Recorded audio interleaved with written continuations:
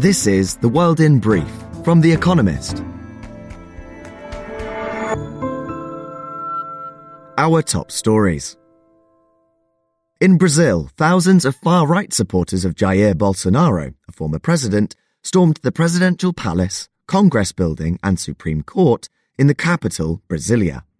The police and the army cleared crowds from government buildings with tear gas and arrested around 400 rioters. President Luiz Inácio Lula da Silva blamed Mr. Bolsonaro for encouraging the mob. Mr. Bolsonaro, who is currently in Florida, denied the accusation and condemned the violence. A Supreme Court judge ordered the removal of Brasilia's governor for 90 days, blaming him for security failures. China conducted its second round of military exercises around Taiwan in less than a month. Taiwan's government said that 4 Chinese warships and 57 planes had passed near the island. Around half the aircraft breached Taiwan's air defense identification zone. The show of force comes as a delegation of German politicians arrived in Taiwan, which China calls its own. Goldman Sachs reportedly plans to sack about 3,200 employees this week as it seeks to cut costs amid uncertainty in the capital markets. Bloomberg reported that more than a third of the layoffs will come from the investment bank's trading and banking units. It would be the biggest purge since the global financial crisis in 2008. AstraZeneca, an Anglo-Swedish pharmaceutical giant, agreed to buy Syncor Pharma, an American biotech company, for $1.8 billion. The acquisition will boost AstraZeneca's development of heart and kidney drugs, its second most lucrative after its cancer treatments. Syncor faced a sell-off in November after a trial of Baxdrostat, a drug designed to lower blood pressure, fell short of expectations. Joe Biden traveled to El Paso, Texas, his first trip to America's southern border since taking office, and inspected a port of entry. The state's Republican governor, a vocal critic of Mr. Biden's broader policies, had complained that the president's visit was 2 years too late.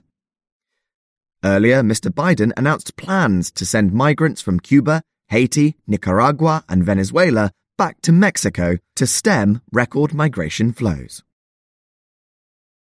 Volodymyr Zelensky, Ukraine's president, said that Ukrainian troops were repelling constant Russian attempts to advance on Bakhmut, a city in the east. Earlier, Ukraine denied Russia's claim that its strike on a dormitory in Kramatorsk, another eastern city, had killed at least 600 Ukrainian soldiers. A spokesperson for the Ukrainian army said only civilian infrastructure had been damaged. Israel's new far-right Minister for National Security, Itamar Ben-Gvir, declared that the Palestinian flag was to be barred from public display within Israeli territory. The security forces already enjoyed the right to take it down during police actions. Mr. Ben-Gvir went further by saying that even waving the flag should count as an act in support of terrorism and incitement against Israel. Fact of the day. 56%. The percentage of people in Latin America who identify as Catholic, down from 80% in 1995. And correction. In Saturday's edition of World in Brief, we said that Jack Ma was giving up control of Alibaba rather than Ant Group. Sorry. And now, here's a deeper look at the day ahead. The North American Leaders Summit. On Monday, the presidents of America and Mexico and the Prime Minister of Canada will meet in Mexico City. Talks between Joe Biden, Andrés Manuel López Obrador, and Justin Trudeau will focus on regional integration, especially how to take advantage of, quote, nearshoring, the trend for companies to bring production closer to home. North America already accounts for around a third of global GDP, but there is a potential for growth. But for every positive agenda item, there is a tricky counterpart.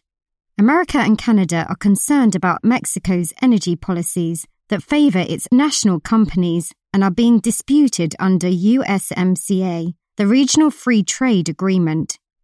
America wants Mexico to crack down on drugs coming north, while Mexico has asked America to curb guns flowing the other way. Still, announcements before the summit from Mexico of a capture of a drug baron and new immigration proposals from America that may stop so many migrants crossing through Mexico suggest the, quote, three amigos want to keep it as friendly as possible. Europe holds on to its workers. There is one big bright spot in Europe's economic malaise, the labour market. Unemployment is at record lows, despite the energy and inflation crunch that is hitting households and businesses. Labour market data from the EU, due to be released on Monday, will show that employment has remained strong. Businesses and consumers' view of the economy is still more negative than the long-term average. However, many businesses still say they expect to hire more workers. Since this current crisis is expected to be short-lived, that seems sensible. But it is also because demographic change is about to hit the economy hard. The share of the EU population who will soon retire, aged 60 to 64 years, is 6.5%, more than a percentage point higher than the share of youngsters entering the labour market, aged 15 to 19, at 5.2%, sapping the economy of working-aged adults. In such a tight labour market, recruiting and retaining workers will be a growing challenge. Britain's cost of living crisis. The political turmoil may have eased, but Britain is still a country in crisis. So when the Resolution Foundation, a think tank, releases its annual report on living standards on Monday, its findings will be gloomy. Food prices continue to rise at record rates as real wages are falling. Although inflation and energy prices should ease this year, the latter will be offset by a drop in government support. Rising interest rates will continue to hurt those with mortgages and those who rent from mortgage holders. Some 3 million households will face an annual increase of £3,000, $3,600 in mortgage costs by the end of 2023 to 24 financial year. The economy looks brighter for older, richer households whose savings will be boosted by rising rates, but they may have other worries.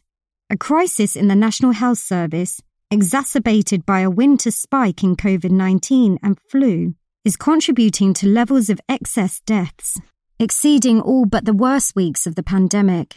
For many Britons, spring cannot come soon enough. America's targeting of Mexican officials.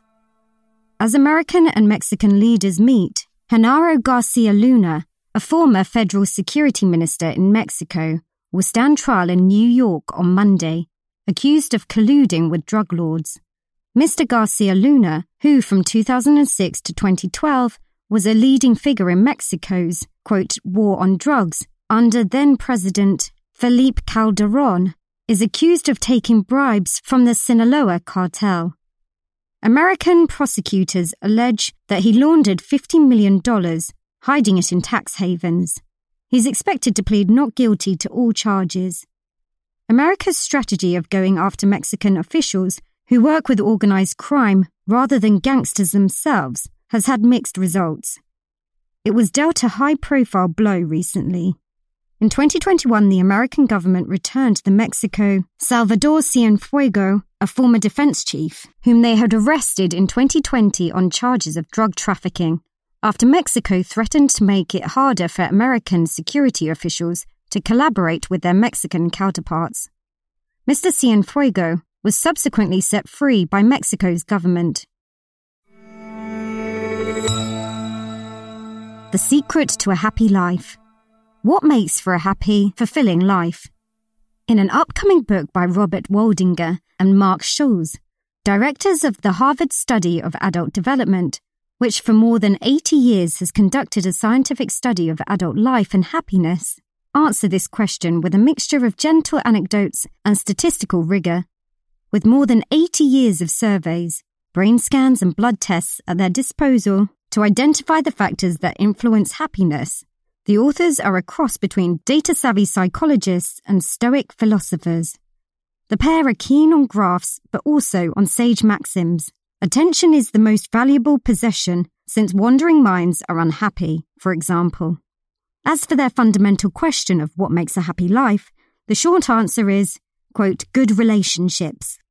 Whether defined by love or less ethereal feelings, the good news is that it is never too late to form them.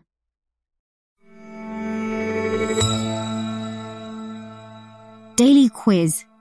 Our baristas will serve you a new question each day this week. On Friday, your challenge is to give us all 5 answers and, as important, tell us the connecting theme.